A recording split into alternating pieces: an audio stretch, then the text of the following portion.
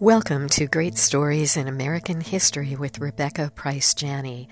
Today's story is in honor of the 100th anniversary of the armistice that led to the end of World War I. When the Austrian Archduke Francis Ferdinand's assassination ignited World War I in the summer of 1914, it took most Americans by surprise. By the turn of the 19th century, many believed strongly that progress and reason, aided by technology, would triumph over the archaic problem-solving method of war. Indeed, the 20th century was to be the Christian century.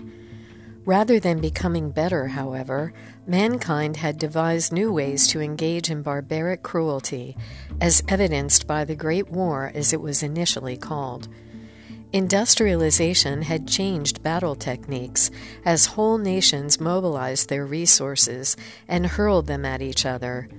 Machine guns made old-style frontal attacks suicidal. Soldiers dug trenches for their protection against the modern weapons, but poison gas seeped its monstrous way into those furrows. World War I was not one of movement and attack, but a war of attrition. Men became the slave, not the master, of the weapons they had created. Poison gas, aerial warfare, tanks, submarines, machine guns.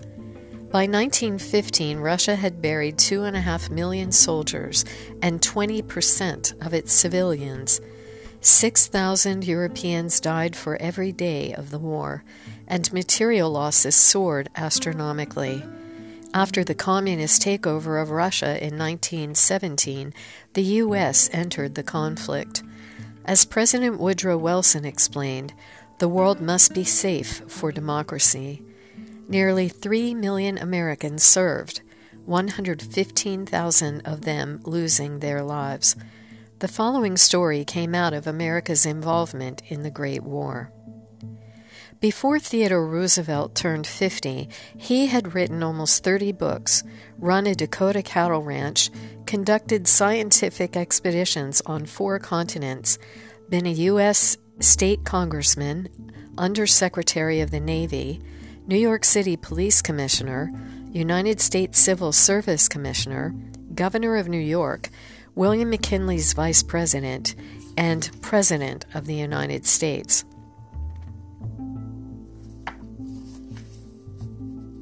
He read at least 5 books a week, rode horses, hunted big game, boxed, wrestled, taught Sunday school in his Dutch Reformed church, and won the Nobel Peace Prize in 1905.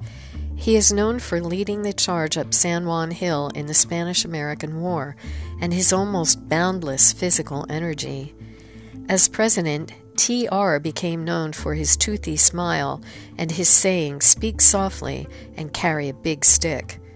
He ruffled segregationists' feathers by entertaining Booker T. Washington in the White House, and irritated overweight generals by requiring them to take challenging horseback rides.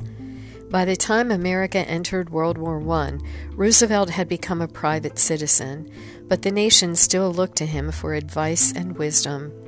The New York Bible Society appealed to the former president to write a message in the New Testaments it would give each American soldier heading for the European battlefields.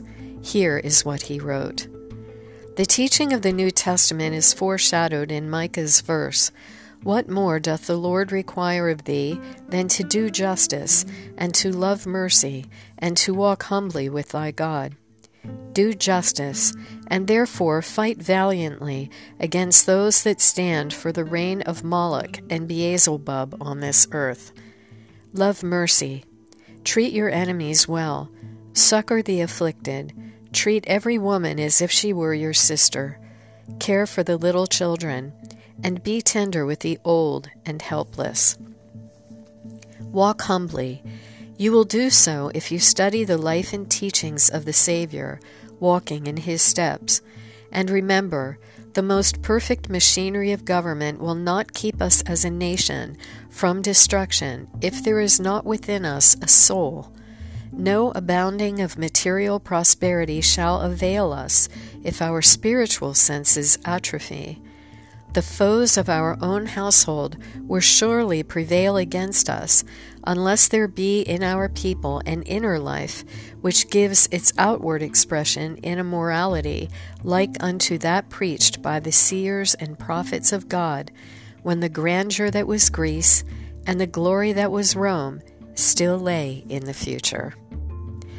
Thank you for joining me for Great Stories in American History. I'm Rebecca Price Janney.